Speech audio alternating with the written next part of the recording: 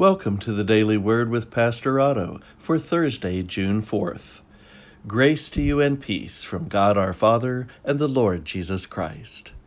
Today's reading is 1 Chronicles chapter 10, verses 13 and 14. So Saul died for his breach of faith. He broke faith with the Lord, in that he did not keep the command of the Lord, and also consulted a medium seeking guidance.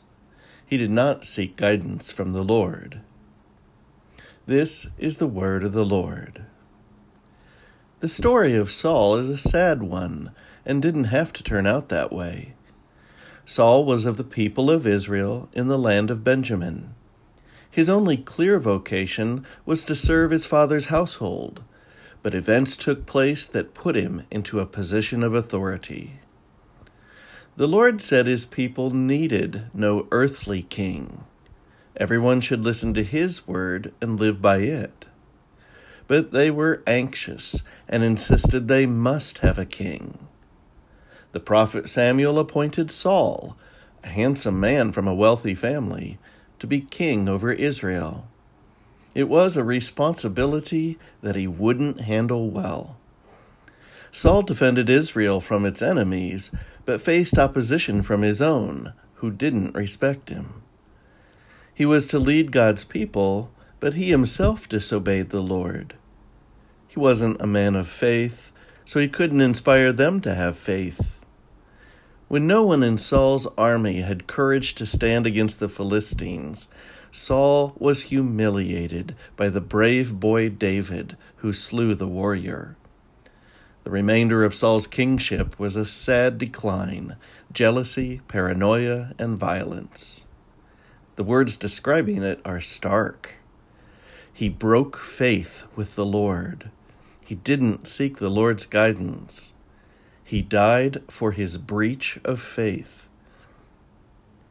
Sometimes we learn who we want to be by seeing what can happen to someone who veers off course. It's not good to lead by making people afraid of you. It's even worse to ignore the solemn words of a prophet. From Saul, we learn that those who break faith with God often can't see it. They're always defending themselves as being right. But wouldn't it have been better if Saul had prayed for the Lord's help?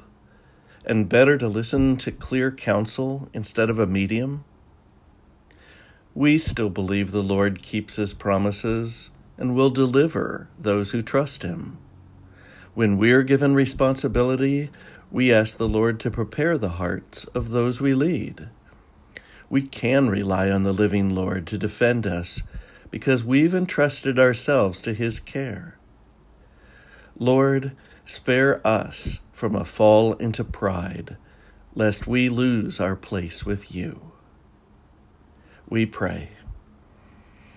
Almighty God, we see everyone doing what seems right in their own eyes, but people aren't united. You've called men from all nations to depend on you as King and live according to your word.